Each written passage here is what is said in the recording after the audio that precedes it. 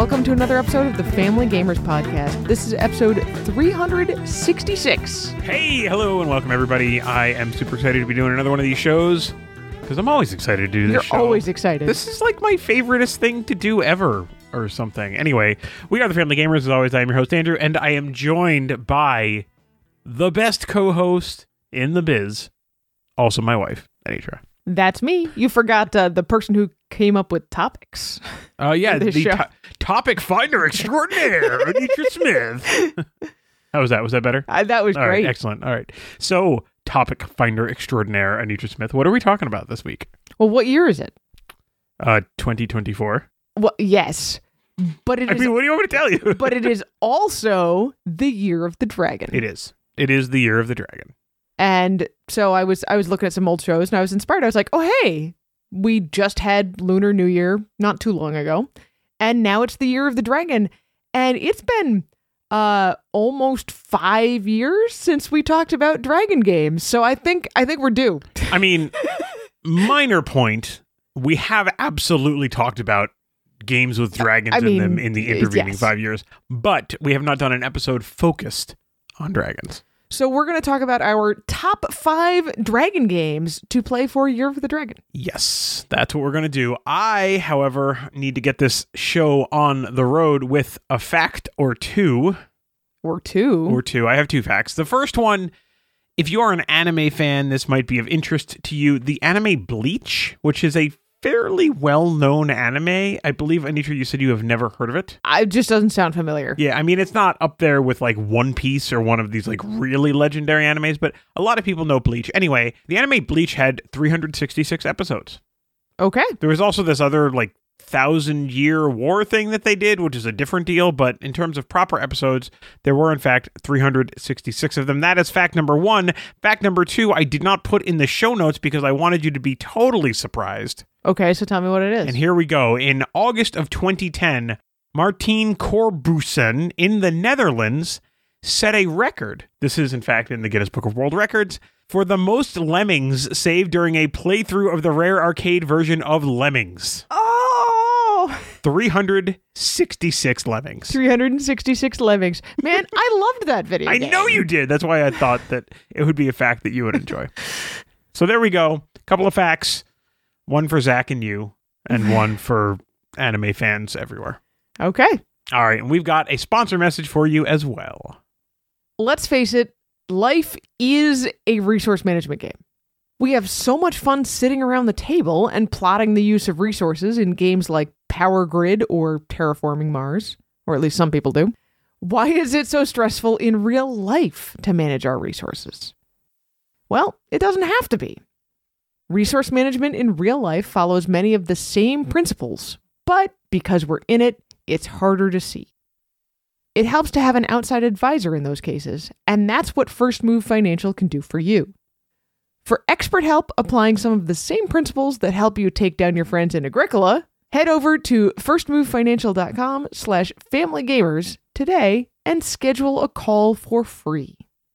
All right, thanks so much to the team at First Move Financial for sponsoring an episode of the Family Gamers Podcast.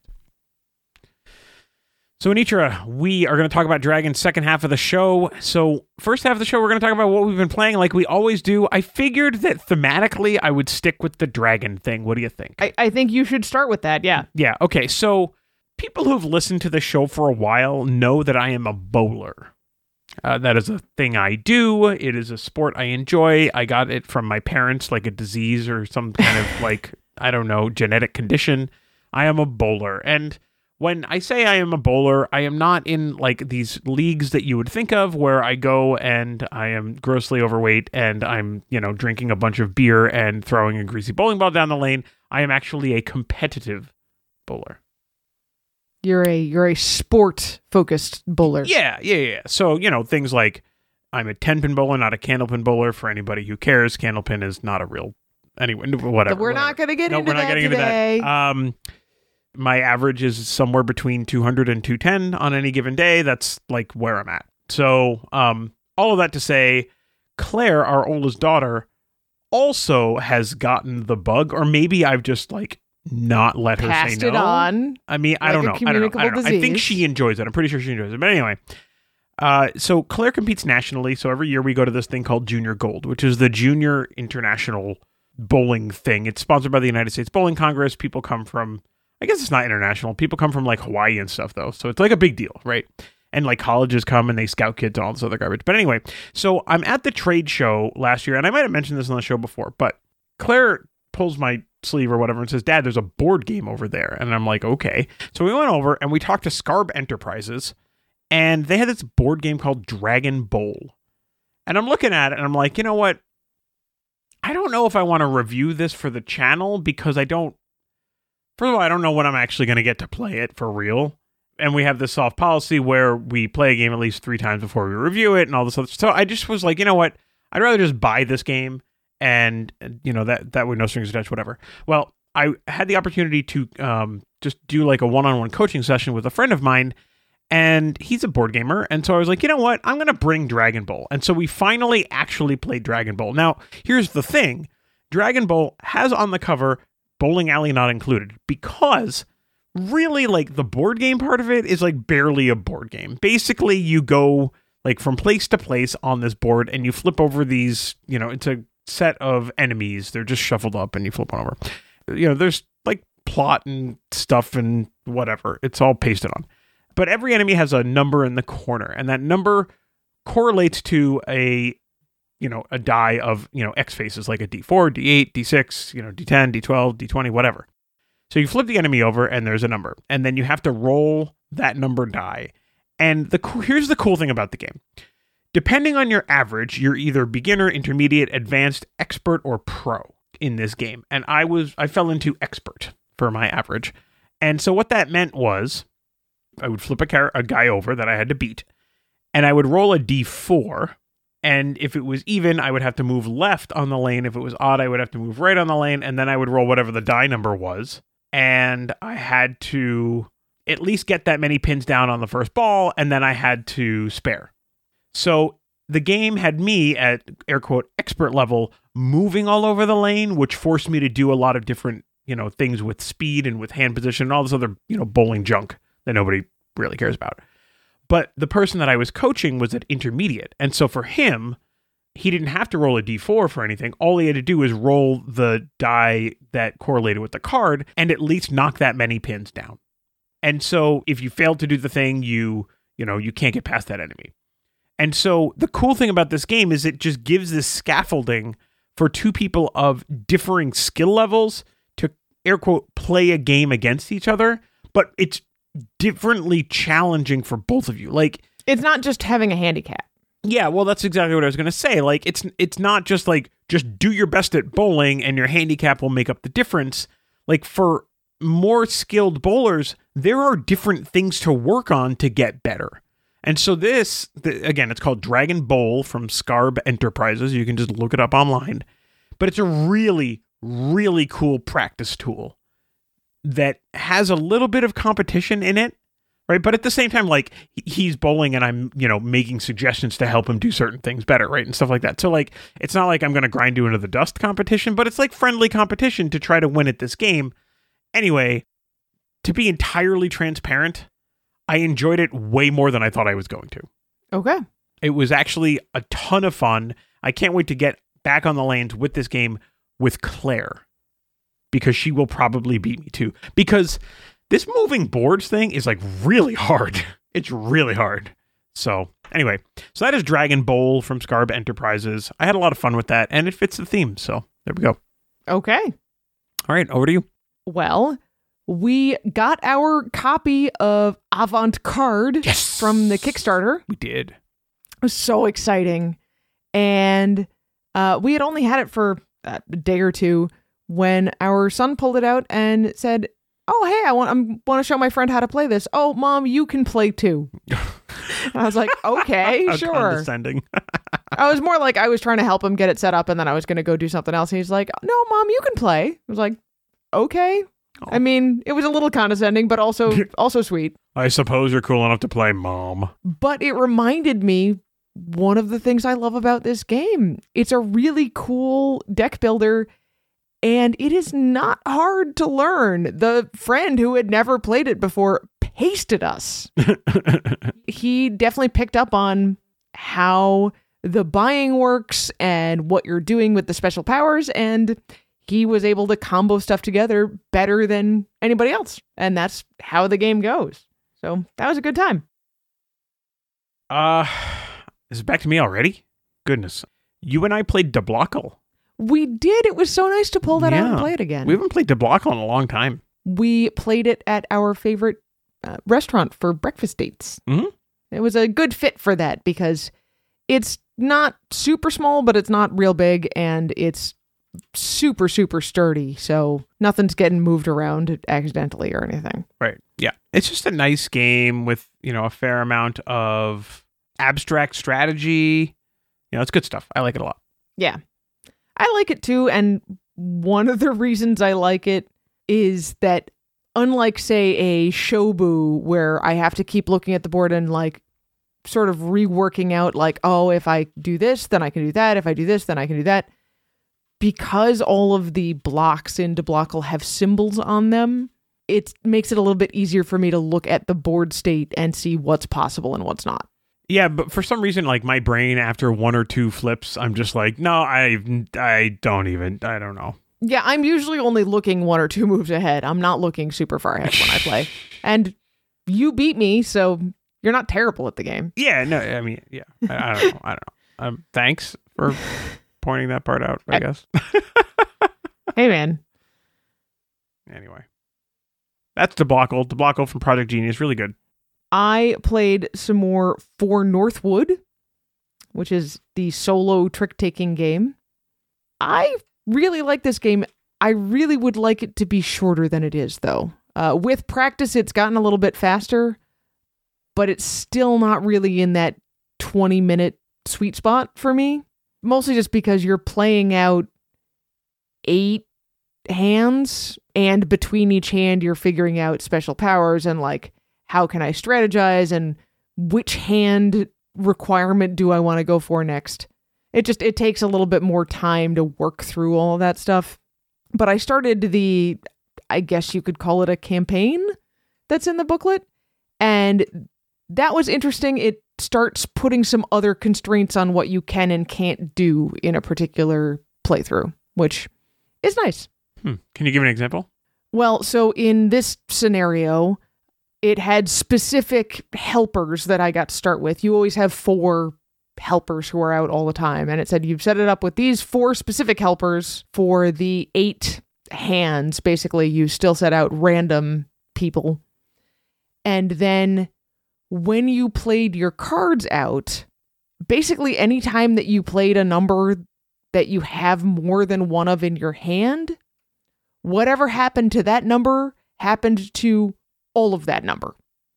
So if I played a 5 and won a trick with it, then that 5 would go into my winnings pile, but so would any other 5 in my hand. If I played a 2 and lost a trick with it, all of the 2s in my hand would go in the discard pile. So it did speed up the game, which was also nice. So. Yeah. But it made me think through my strategy in a different way, because if you're really, really trying to, say, lose every trick, then you look at it and be like, oh man, I have this 7 in the trump suit. Oh, but hey, this other thing came out and it's an 8 in, this other suit. I'm going to play this 7 I have that's not in the trump suit, and now my 7 trump goes right in the discard pile. Great. Oh, sure. Yeah. That's kind of clever. So it was an interesting back and forth with there, but I did also like that it made the game shorter. So that was For Northwood, the little solo trick-taking game. So we played a couple of games that we've kind of talked about already, like on the last show, but we played more of, like Archaeologic. We played more of that. We played that with Asher. The app for that was not as comprehensive as we wanted it to be. It's not bad. That's a good word. So in this game, when you set the game up, you get a certain number of hints to kind of get you started on your board. And if you don't use the app, you have to take the clue card and there's like a special extra piece Yeah. that you put on the clue card to get the hints. And you have to do it for one hint at a time. And And each one is like, it gives you coordinates and a symbol. Mm-hmm. And I mean, fine, right? So if you use the app, that's basically the only thing the app replaces.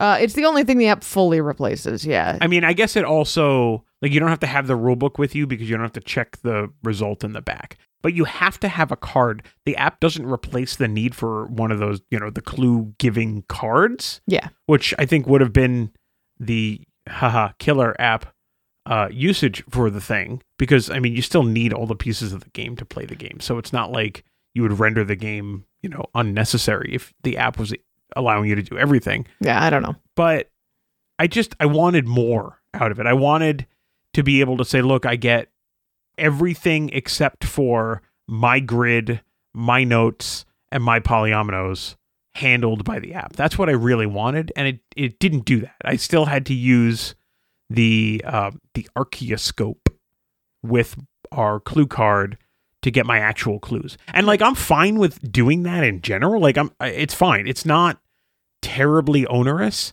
but if the app enabled me to do all of those pieces, all of a sudden this actually becomes a pretty good travel game.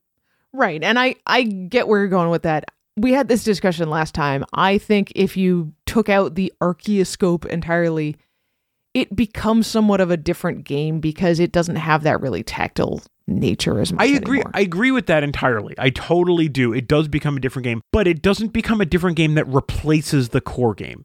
It becomes a different game that you can use in different scenarios, different circumstances. Use some of the same pieces for a similar game that's not the same game. Yeah. Like, I mean, it's the same game in the sense that you're still, like, the thrust of the game is the same, but it just doesn't have that same tactile feel for that, kind of an experience. But I think it's okay to have an experience that is slightly different like that. Like, that's travel chess or something like that is a different thing, kind of, or like Travel Catan or one of those things. Or a better example would be, what is that Cosmos game with the marbles?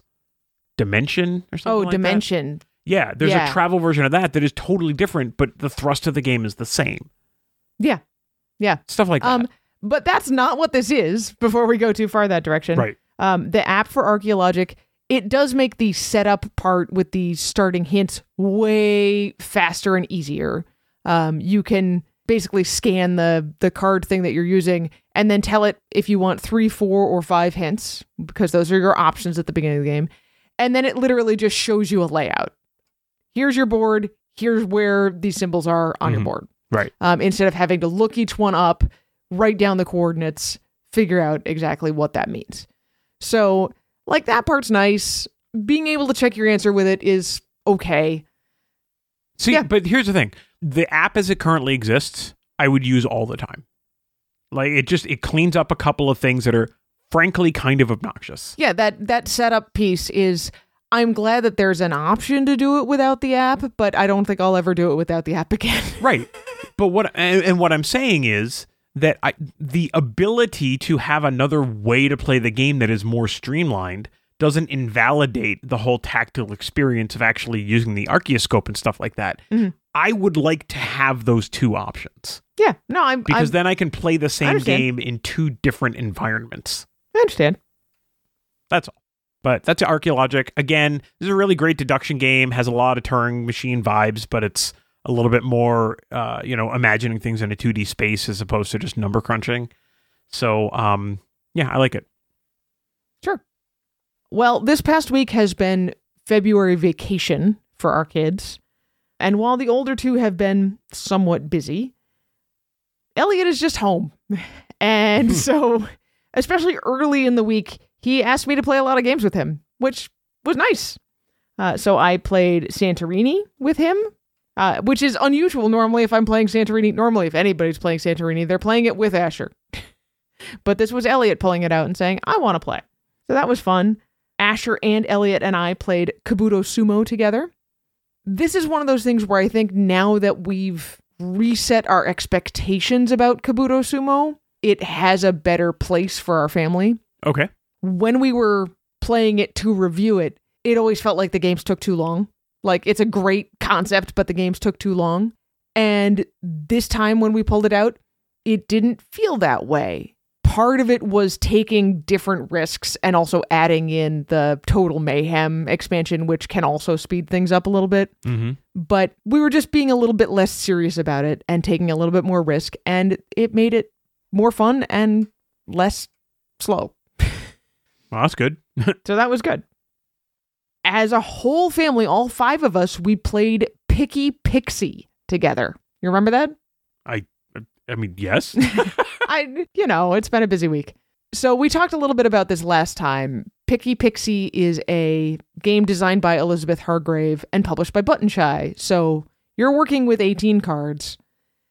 This is a clue giving and deduction game, but it's one where you have the clue giver is kind of working somewhat in opposition to the rest of the group. The clue giver's goal is to get people to guess incorrectly as many times as possible. Whereas everybody else's goal is to guess correctly as soon as possible. Right? Does that sound about right? I mean, I guess so.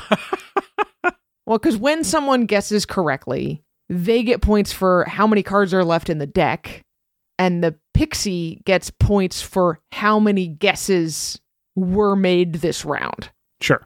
So it was a lot of fun with 5 people. I like that the back and forth changes a little bit. Anybody can call for a guess after any turn. And there's definitely a incentive to pay attention to what everybody is doing and to guess early, really. I mean, like, it's one of those kind of like, what have you got to lose? You might give the pixie more points, but you're going to at least find out that your guess was wrong, which still gives you information on where you're going. Sure. So I'm enjoying that. I'm looking forward to playing it some more, hopefully as a family. I would say one kid did not like it, and one kid did, and one kid was kind of meh. So hopefully that means we can get it played some more. No, I think they'll play the game. There's certainly games that they have enjoyed a lot less than Picky Pixie, and I don't really think that this is something that they're just going to be, horrified at the prospect of ever playing again. And I think once we got into it, again, this is one of those games where it seemed slow, and then once everybody got what was going on, it sped up. It is going to take longer the more people you have. Yeah, because every single one of them has to guess. Every single person gets a turn at being the pixie, right? So you have more rounds if you have more players. Yeah, but at some point, everybody's going to want to do some guessing. Well, that too. So there's going to be a lot of like, what do I think? That whole thing. So that part happen. too. Yeah. Sure. That makes sense. Yeah. All right. I have one more game on my list. It's a dragon-themed game. We're going to talk about it second half of the show. So I don't know if you want to talk about that one.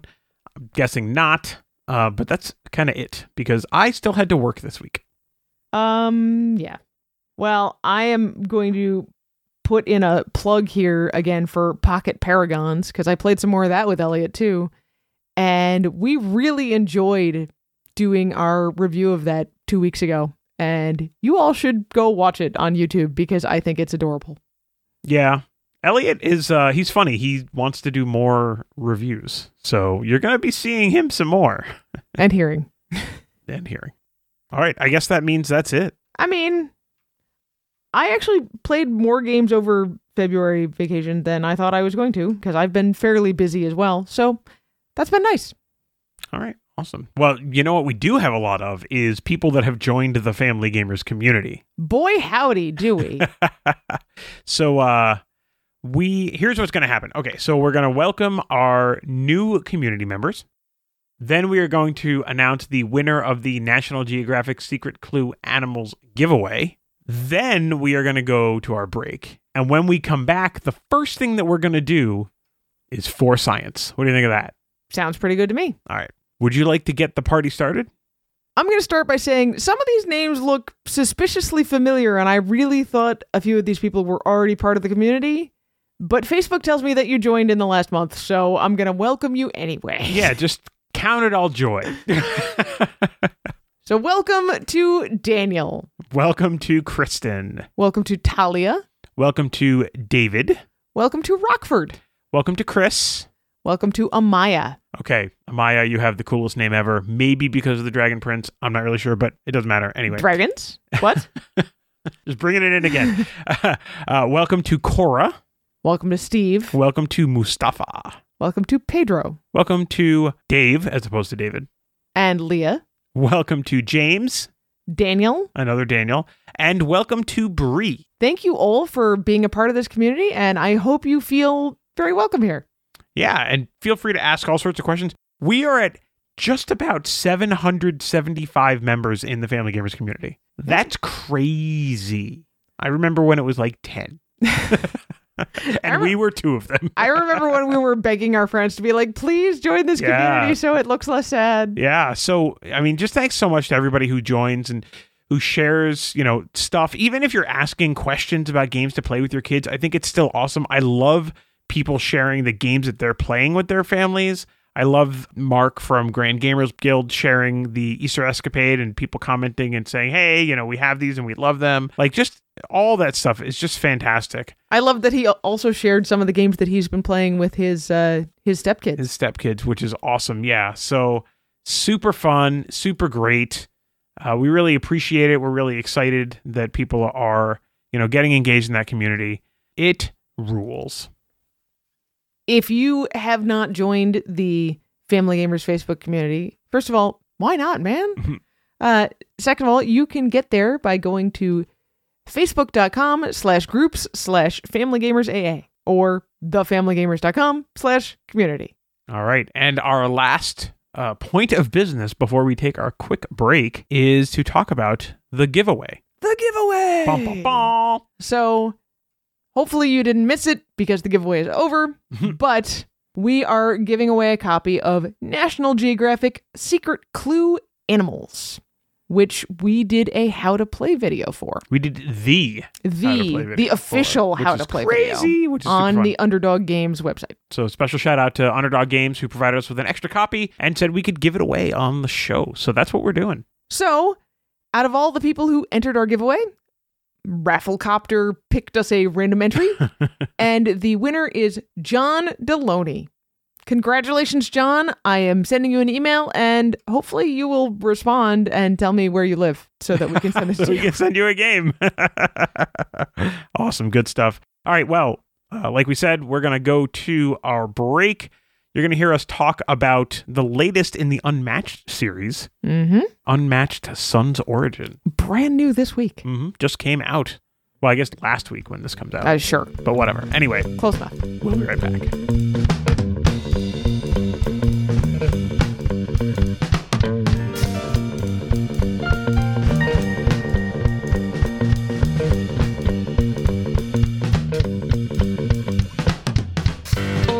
Nature, let's cut to the chase on this week's Snap Review. We're going to be taking a look at the latest release from Restoration Games in their Unmatched line, Sun's Origin. But before we get into it, I just want to pause and mention that the characters in this box, Oda Nobunaga and Tomoe Gozen, were real people. I think Unmatched is best when it's blending history or legend with their incredible mechanics, and I definitely think that's true here as well. Totally. But before we get into this game, we want to encourage you to go read a little bit about these two figures in Japanese history. We'll link to Wikipedia articles in the show notes for convenience, but feel free to do a little research yourselves. I don't think we know enough about the history of Eastern Asia, and a lot of it is really interesting. Mm-hmm, sure is. So, let's get into it. This is a Snap Review for Unmatched Sun's Origin. Sun's Origin is a 2-player standalone box in the Unmatched series. It features 2 characters, Oda Nobunaga and Tomoe Gozen. Like we said, both of these characters were real people in Japanese history. Nobunaga was a daimyo in the 16th century, and Tomoe Gozen was a female samurai in the 13th century. Unmatched as a series supports 2 to 4 players, although only 2 can play with just this box, and a game of this lasts about a half an hour. There's 1 board in this box, a multi-level map of Azuchi Castle. Here we are again talking about the art of Unmatched. We actually put up a shelf in our house to put our Unmatched boxes on because the art is always amazing, and it's no different here. For this set, Yuta Onoda used his experience in Japanese illustration to visually delight us, capturing the calm intensity of a clan daimyo in Nobunaga and the ferocious battle-tested nature of Samurai Gozen. Subtle details abound all the way to the color saturation on the card art reflecting the card type, blue for defense, red for attack. It's detailed and gorgeous as all Unmatched art should be. We've talked about the mechanics of Unmatched at length in other reviews. Check the show notes. So we're just going to cover some differences here. Unlike some of the other sets which introduce new mechanics on the board, like the doors in the Little Red and Beowulf set or the high ground in Battle of Legends Volume 2, the only new mechanics in Sun's Origin are the unique abilities of Nobunaga and Tomoe. Nobunaga and his 2 Honor Guard are melee characters. When the Honor Guard attack or defend while in the same zone as Nobunaga, they get a +1 bonus to their combat values. In addition, Nobunaga and his Honor Guard have flanking. An opposing fighter is flanked when they're adjacent to 2 or more fighters under the control of Nobunaga's player. Cards have all sorts of positive effects when a player is flanked. Tomoe Gozen has no help, but she is ranged, and she has an ability called Attack of Opportunity. Anytime an opposing hero leaves Tomoe's zone, maybe forced out by Tomoe with a card ability, they take a point of damage. So what did we expect in this set? I was excited for this set. Kind of like we said at the top, I'd much rather have characters like these who were real people, or even like legends like Achilles or Yanenga. Sets like the Marvel sets are cool and fun, but there's something about Unmatched that really shines with characters closer to real life. I really prefer the larger boards for the 4-player sets, but I love how multi-layer boards, and what I mean when I say that is the idea of there being height on the flat board, they work really well with ranged characters, and I definitely wanted to play with that too. I always like seeing a female hero, so I knew I'd try Tomoe Gozen the most. But let's talk about what surprised us. I actually found taking advantage of Tomoe's abilities was way harder than I expected. Melee fighters would just charge in, so it was tricky to figure out how to get her abilities to work, especially since she had no help. I had the most success playing Keep Away with her, especially Yes, since, again, she had nobody to put between her and my opponent's characters. I was actually surprised to not find any surprises built into this board. It was really nice to work with a set that didn't make me work so hard to figure out that extra layer of strategy of where you want to be and when for what advantage. Figuring out how to use Tomoe effectively was hard enough. I think you need to do 2 things with Tomoe. Spend most of your time staying at a distance, hopefully in a multi-zone spot that lets her hit a lot of the board with her range attacks. But occasionally you should use her maneuvering to do quick hit and runs to take advantage of cards that give her bonuses for being adjacent to her opponent. And don't worry about running down her deck. If she's forcing the melee characters to chase her, they'll have to spend more cards than she does. With Nobunaga, on the other hand, he had 2 honor guards, and they both had 6 hit points. His ability to give his honor guards bonuses works really well with flanking, and so charging in with him was a really effective strategy across multiple sets. We tried with a lot of characters, and he was really effective. So, let's talk about recommendations. Obviously, we love Unmatched. Do we recommend Sun's Origin? I think we would recommend Sun's Origin, but only if you've played Unmatched before. The strategies for Tomoe and Nobunaga are both pretty challenging, and I don't think they're a great fit for a newbie. See, I kind of disagree with that. I think Nobunaga's strategy is pretty obvious. I mean, you think so. Unmatched Sun's Origin is a great complement to an already amazing set of characters in the Unmatched universe. We do recommend starting with one of the 4-character packs or one of the 3-character Marvel sets if you want characters that are popular in modern culture. We're going to give Unmatched Sun's Origin 4 Rising Suns out of 5. And that's Unmatched Sun's Origin In a snap.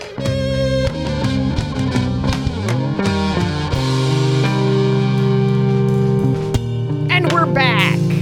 Now it's time for science. Stand back. I'm about to try science. We're not actually trying science. We are trying Space Dunk Oreos. They are With very a package that won't open. There we pink go. and very blue. Wow. Yeah. They are also very smelly. It says they have like Pop Rocks candy in the filling. Yeah, I mean, they look like normal Oreos, except that they're pink and blue, like, filling, and instead of saying Oreo on one side, it has, like, a picture of a star or a rocket or I don't know what. And a hole so you can see the crazy colored filling. All right, well, you might have heard we have incorporated the children into this episode of For Science, so now each one of us is going to eat a, Space Dunk Oreo? Space Dunk Oreo. Space Dunk Oreo. Here we go. I mean, I guess technically it's Oreo Space Dunk, but whatever. Oh, it tastes like cheap birthday cake frosting. Yeah, it does. Yeah. And I can feel a little bit of popping. Oh, it's weird. I don't know. There's Pop Rocks in there. Oh, that's weird. Okay. They're popping in the back of my mouth, which feels very strange. Yeah, me too. I twisted what was left of mine apart and licked it, even though I don't like the frosting stuff. And then I get a little bit more of the Pop Rock. Oh, yeah. Yes, it's very strange. Yeah.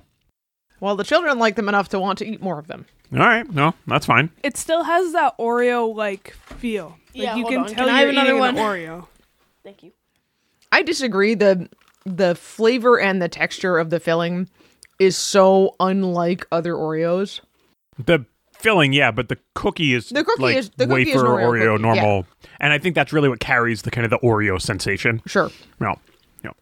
All right. Anyway, Space Dunk Oreos or Oreo Space Dunk, whatever they're called, you can get them at your local grocer, I guess.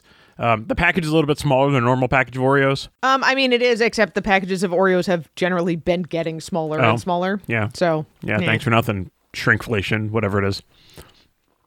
But anyway, so if you like Oreos and you like Pop Rocks, I gotta say, go and get these. But Anita's giving these a big no. I don't mind the Pop Rocks feeling, but I really despise that kind of cheap, oily frosting taste that the filling has. And it doesn't taste like normal Oreo cream. It's Right. It's softer and sweeter, and it's gross. I don't I like it. wonder if it's still dairy and gluten free and all those things. That I'm Oreo's sure it supposed is. to. Oh. Yeah. Well, anyway, there you go, everybody. We did some science. Yay, science! Well, thank you to our children for assisting with that for science. Yeah, and I guess it was Nick originally who recommended these for Science, and then I saw them at the store and bought them. So here we go. We're getting into our actual topic, which is less pop roxy, but more magical, I suppose. I suppose so, yeah. Yeah, and we are going to talk about some dragon games. So 2024-ish is the year of the dragon. I think it started at the beginning of February. The year of the dragon has a special extra meaning for me as well because my mother was born in the year of the dragon. So those of you playing along at home, you can make a guess at which multiple of 12 my mother is. But dragons are just really cool. Dragons capture our imagination. And we talked about dragon games a long time ago with Claire in episode 169. I think that was back in 2019. It was a long time ago. But because it was such a long time ago, we're not necessarily going to talk about the same dragon games for a bunch of reasons. But one of them is there are other dragon games that have come out in the last 5 years. Mm-hmm, mm-hmm. But also, this is going to be a top 5 dragon games. And back then it was sort of a like, if you have a little kid, if you have a bigger kid, if you have adults, whatever. And we're not doing that this time. We're going to do a top 5. All right, well, we've spent a bunch qualifying this. Let us get the party started. The first game on the list is a game that is actually pretty recent. It's in our review queue right now. Came out near the end of last year, I think, and that is Dragon Keepers from Cosmos. Yeah, so let's talk a little bit about the game Dragon Keepers. It's by Michael Menzel, who's a little bit of a big name in board gaming. And it's really approachable. It's this card collection game. You're kind of herding the dragons into groups of like dragons. Mm-hmm. And they're super cute. Yeah, so the general mechanic of the game is that there's 2 decks. There's a deck of numbers and a deck of colors? Colors, breeds. I guess breeds or types. species, subspecies, something like Whatever. that. Anyway, So there's these two fairly large decks, and then there are two cards that are face up, one that corresponds to each of them. And on your turn, you can draft up to 3 of these dragons from either side. It doesn't really matter. And then you need to, or you can, or I mean, your goal in the game is to put dragons down. So you can put down some number of dragons of a given species or breed, or however you want to call that.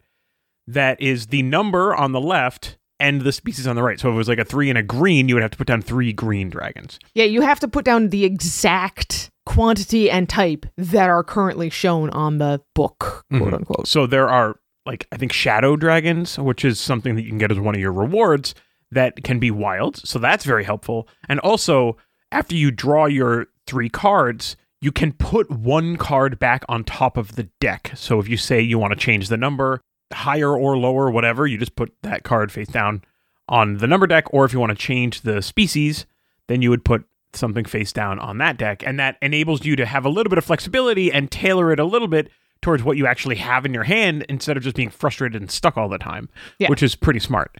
However, there's an additional constraint in how you can put down dragons. Yep. As we said, there are 4 types, and you're sort of laying out the different types in a row and then putting the same type in a column.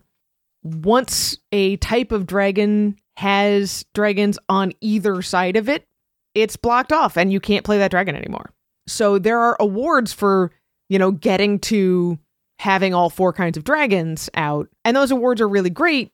But by the time you have 4 kinds of dragons out, you can only play 2 kinds of dragons. And it's the 2 that are on the outside of your setup. Yeah, and it really becomes, in some ways, just kind of luck of the draw and what you end up committing to. Sometimes, if you have a ton of something, you might just say, you know what, I really don't need any more of these, and I've taken a bunch, so who knows how much there even is left, so let me work on some other things and kind of close that one off. It really just depends on the way the flow of the game is, and I actually think that really helps with the kind of the replayability of the game. Yeah. Overall, I would say this game is, on the box, it says ages 8+. I think that's accurate, but definitely don't expect an 8 or 9-year-old to come at this with a lot of strategy. It's more just going to be oh, hey, look, I can play dragons now. Great. And I'm going to do that and get some points. And I think the strategy comes slower. So if you're playing with a proto-teenager, not really a preteen, but like 12, 13, then you can probably strategize on up. But if you're playing with a kid on the younger end, there's no reading. It's just numbers. The numbers are not all that big. The concepts are not hard, but fitting it all together into something where they can play up to the equal of an adult is just probably going to be too hard. Mm-hmm. The game itself is fun. We've reviewed some dragon games in the past that have not been good. So we're always happy when we run across one that is actually a decent game. And Dragon Keepers from Michael Menzel and Cosmos is no exception to that. So we're glad to put it on the list. Yeah, I think it sits in a nice place that it's not a little kid game, but it's still a fairly light game. Mm-hmm. All right, what's next, Anitra? Let's talk about a little kid game. Sure.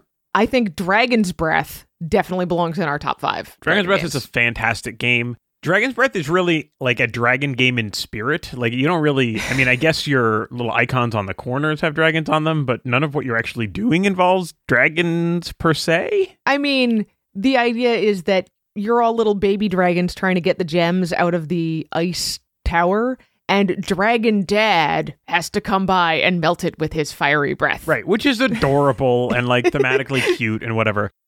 I give this game mega points because I always give a game that includes cleaning up as part of its mechanics it's a plus. Yes. You right? know what? And that's something this game does. More adult games should do that. More of the like heavier games should have something where it's like, oh, hey, you're not using this anymore, and so it gets discarded to this spot in the box or something like that. That would be great.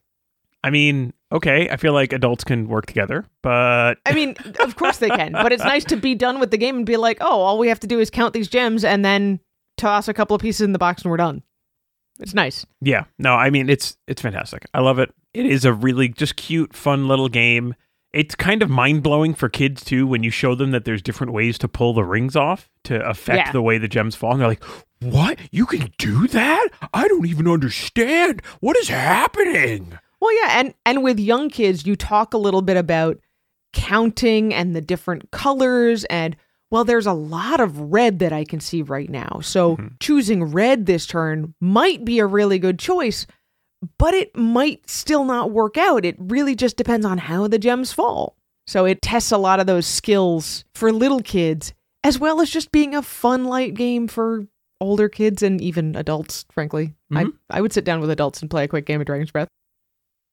All right. And speaking of playing dragon games with adults, the next game on our list is just a beautiful, calm, sort of abstract game, but technically themed on dragons, and that is the classic Tsuro from Calliope Games. Yeah, it's almost 20 years old. Which is bananas. Tsuro is lovely, and it's got this kind of maze-like element to it. And although it looks very adulty, it's definitely a game that like a 5 or 6-year-old can participate in and play and even win. Yeah, it's just really this nice pathfinding game. Is finding the right word? I don't even know, but it's path fun. Making? I don't know. Yeah, path, like tile laying, path following game. Yeah, I mean, really, your object in Tsuro is to be the last dragon standing, and you lay tiles down onto the board, elongating and connecting existing paths. Every dragon that is on the edge of a tile you just laid has to continue following their path until they can't anymore. So either that's going to take them to a break in the board, where they then sit there and wait, or it's going to take them off the board, in which case they lose. So it's really just about kind of being able to visualize the paths. And some luck. Sure, why not? I mean, it's a beautiful game. There's a couple of different versions. Is version the right word? Of Tsuro? Sequels? Yeah, sort of spiritual sequels that work very similarly. I don't know if Calliope ever did manage to do their like super crazy anniversary edition, which was just absolutely gorgeous. But there's a lot of love for Tsuro out there for sure. Yeah. For what it's worth, I think only the original Tsuro is actually dragon themed, because then there's Tsuro of the Seas, which has dragons on the board, but it's more like a sea monster dragon, and everybody else is in boats. And then there's the Phoenix Rising, in which everyone is obviously phoenixes. Yep. All right. So next, I think we'll do this. This is a game that you really love. I know you love this game a lot, so I expect this to be on our list. This is the game Block Ness. Wait a minute, those aren't dragons. I mean, they're totally dragony. Nessie is not a dragon. Nessie is not real. Well, yes, but Nessie is the kind of sea monster, lake monster thing that's showing up in Block Ness. They're not dragons. I love the game, but they're not dragons. But what are they? Sea serpents? I mean, isn't that what like Chinese water dragons are? But these aren't Chinese water dragons either. I don't know. If you take a look at them, if you look at the cover, you look at those things in Block Ness. How about instead of arguing over this one, we replace it with Dragonwood? That one definitely has dragons. I will say, I like Dragonwood more than Block Ness, which I know you really like. So if you are willing to replace Block Ness with Dragonwood, that is okay with me.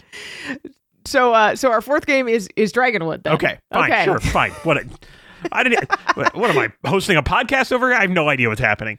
Dragonwood it is. All right, so, well, let's make it your turn then. Let's talk about why Dragonwood, which is 10 years old, why Dragonwood is a great game with dragons. So there's a lot of things I really like about Dragonwood. This is a game that, first of all, the designer is super nice, and we met him, and we got to interview him and stuff, and that, didn't hurt. Also, the publisher is really awesome. Well, it was really awesome. I mean, it's all weird with game right now.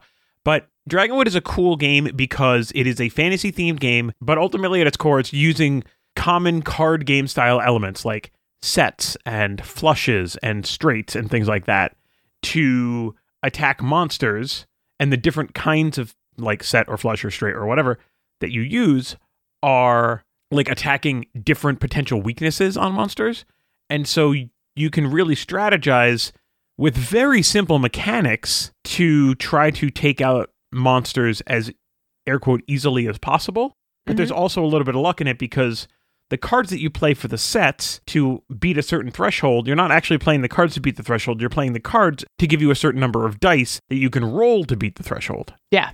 So there's a little bit of luck involved, but there's also strategy in trying to do the correct kind of set collection in order to beat certain kinds of monsters to get points or abilities so that eventually you can beat the dragons. Yeah, and I mean, there's a lot of great skills for kids in this one. Again, there's a lot of counting and learning about probability, and you do roll dice, but the dice are 6-sided dice with each one has a 1 and a 4 and 2 2s and 2 3s.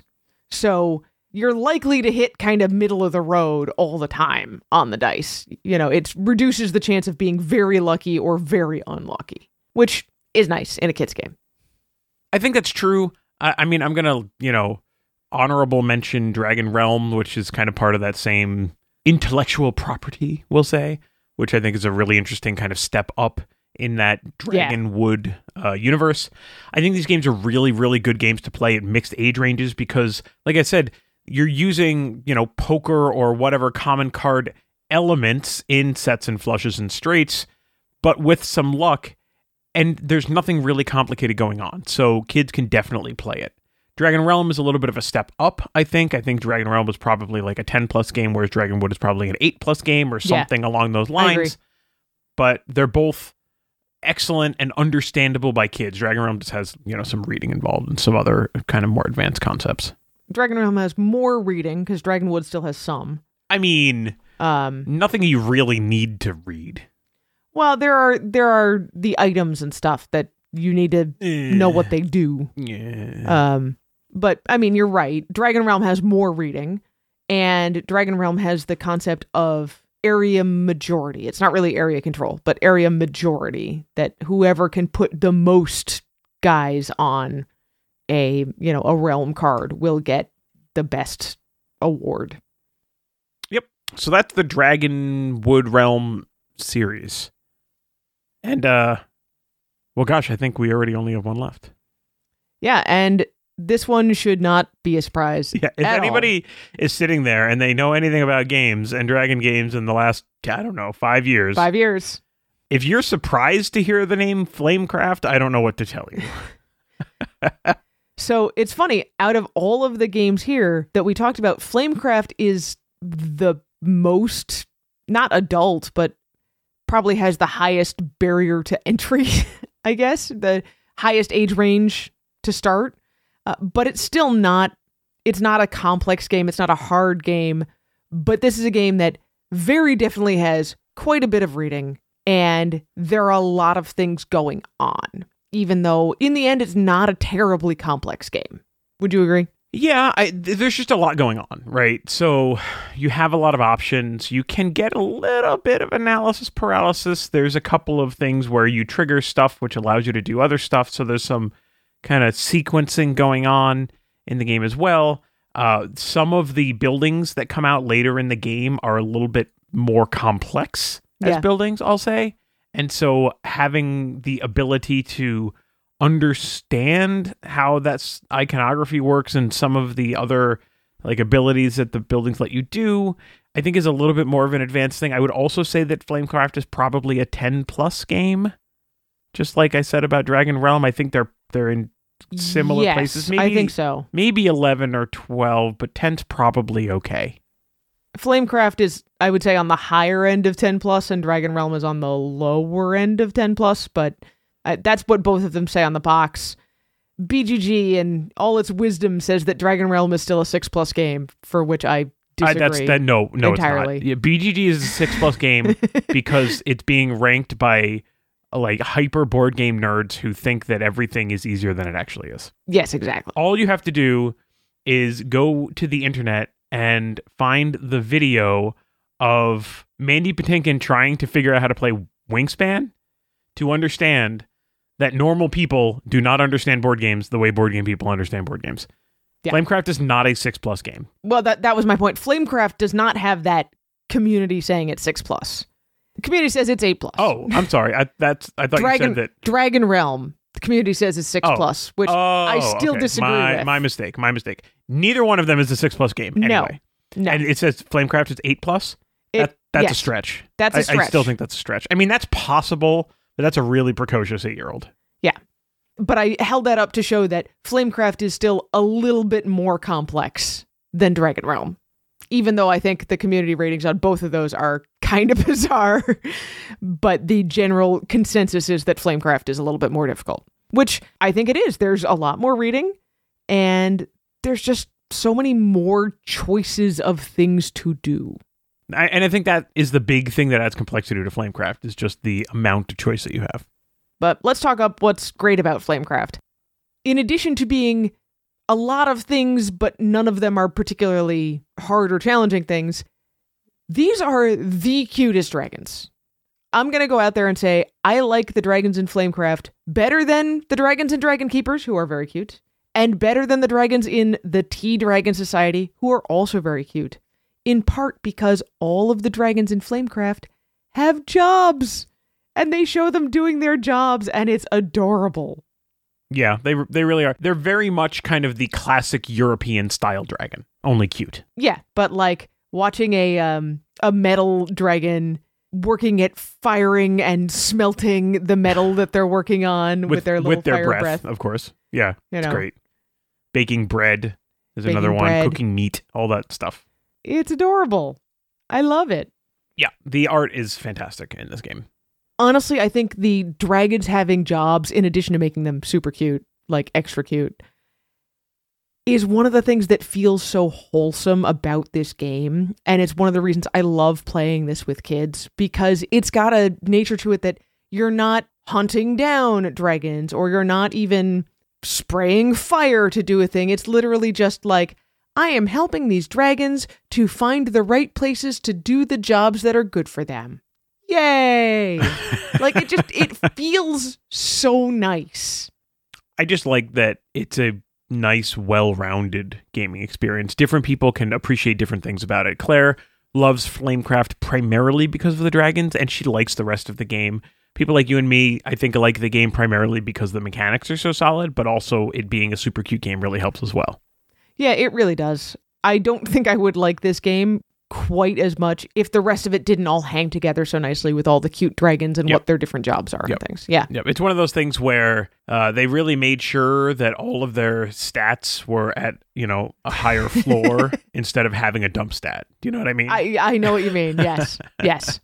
So we really appreciate that about Flamecraft, and that's why it is one of our favorite dragon games. I will say out of all of our 5, if you have, like us, a daughter or possibly son who is all about dragons all the time, Flamecraft is the one to go for. Because it is so cute. All right, so our top 5 dragon games, these are all games that we would recommend for you to play to celebrate the Year of the Dragon, are Dragon Keepers, which is brand new, From Cosmos. Dragon's Breath, especially with little kids, Haba game. Great game. Tsuro, with really any age of people. That one's from Calliope. Yep, Calliope. Dragon Wood, with slightly younger children, or Dragon Realm with slightly older children. You wouldn't expect us to not cheat on the 5, would you? It's one game. It's totally one game. Yeah, right. Yeah. That one game can be purchased from GameRight or GameRight. And Flamecraft, which is from Cardboard Alchemy, I believe. That's the original publisher. You can get it now from Lucky Duck. Yeah. So that is our list of games. Thanks so much for hanging in. And if you've got some dragon games that you really like that we didn't mention, Block Nest doesn't count. apparently, you can find us on the internet to tell us about the games that you like. You can find the Family Gamers on Facebook, Twitter, X. Threads, Instagram, or TikTok by going to @FamilyGamersAA for Andrew and Anitra. You could also join the conversation in our Facebook community, as we talked about in the first half of the show. Maybe we'll talk about dragons there as well. Maybe we can debate Block Nest, the merits of Block Nest, All the right. dragon or not dragon game. Sounds good. Or you can debate with us and other family gamers on Discord in the Family Tabletop community. We think the easiest way to get there is go to thefamilygamers.com/Discord, but it's not just The Family Gamers, quote unquote.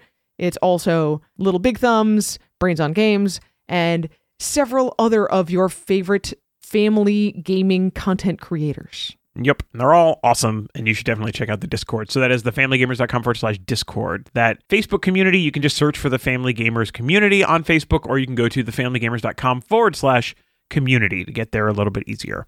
If you just want to email us and tell us that we're wrong, you can always do so by emailing me, Andrew, at thefamilygamers.com, or Anitra. To tell me that I'm right, Anitra at thefamilygamers.com. If you thought our Force Science segment was fun and you have some idea about some food that you think that we should eat and talk to the rest of the world about, you can always mail it to us. It's scary. The Family Gamers, 60 Auburn Street, number 528, Auburn, Massachusetts, 01501. Please don't try to write that address down while you're driving or anything. I promise you it is in the show notes. Yeah, you can always find it, or you can communicate with us via any of the other things and tell us that you want to send something to us, and we'll just give you the address for that. Yeah. It does have to be actual food. That is a rule that we have. Yes. So, yeah. I am going to see if I can put together a little short video to show you the weirdness of the Oreo Space Dunk, and I'll probably put it on TikTok and YouTube, but I implore you to watch one of our Snap reviews on YouTube, and please tell me what you think. I am always trying to get better at them, so please go to youtube.com/thefamilygamers, pick a hopefully recent Snap review, and leave a comment or send me an email. I really, really would appreciate it. Yeah, Anitra does a great job with those, and we have fun recording them. I think I have fun recording them. Most of the time we have fun recording them. On those YouTube videos, sometimes you can see our family gamers and play games with your kids' merchandise. We're usually wearing t-shirts. Well, we're always wearing at least t-shirts, but sometimes we're wearing Family Gamers t-shirts. Yeah, t-shirts, hoodies. Sometimes we're wearing hoodies, but we also do have mugs and some other stuff at thefamilygamers.com/merch. In addition to please giving us feedback, please also tell your friends about this podcast. Yes, you could also leave us a review at Apple Podcast and other podcast subscription sources, but mostly tell your friends. And leave us a review. Why not both? I mean, sure, that too. While you're at it, maybe you should also check out our sponsor. The Family Gamers is sponsored by First Move Financial. We would love it if you went to firstmovefinancial.com/familygamers. And while you're there, you can learn how the team at First Move Financial can help you pile up victory points. All right, well, in between this show and the next one, I am going to be going to the Gamma Expo. So I'm going to see a whole bunch of stuff, and I'm going to talk about it on the next show. What? I know. We're going to find a guest. I don't know who it's going to be. Probably somebody that I see at the expo. That seems reasonable. That seems like a good idea. All right. All right. So, until then, everybody, play games with your kids.